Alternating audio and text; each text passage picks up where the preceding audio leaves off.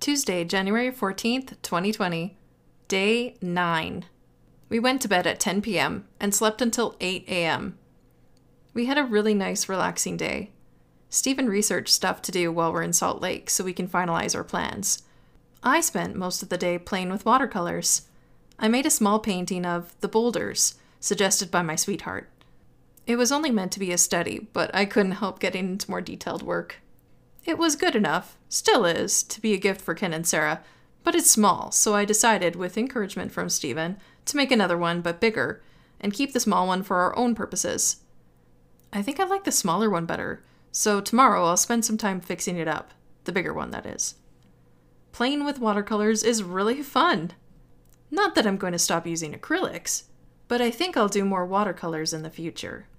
I helped Ken by cooking the roast for tonight's dinner. Side note, sunset photos with Ken. I said I need to work on my sunset photo skills, so Ken invited me to stay with them again in the future. Once again, Sarah fell asleep during Zumbos. She barely made it through 15 minutes. She napped while we chatted with Ken, and then she was up again. I am having a blast with them.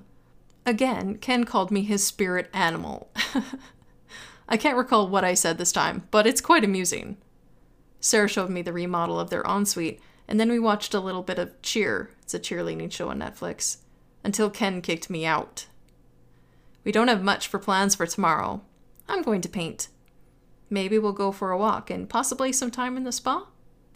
If we decide not to do the art walk, then maybe we'll do the Fine Art Expo tomorrow afternoon. Ken and Sarah both have great personalities. I really love their sense of humor. Well, good night.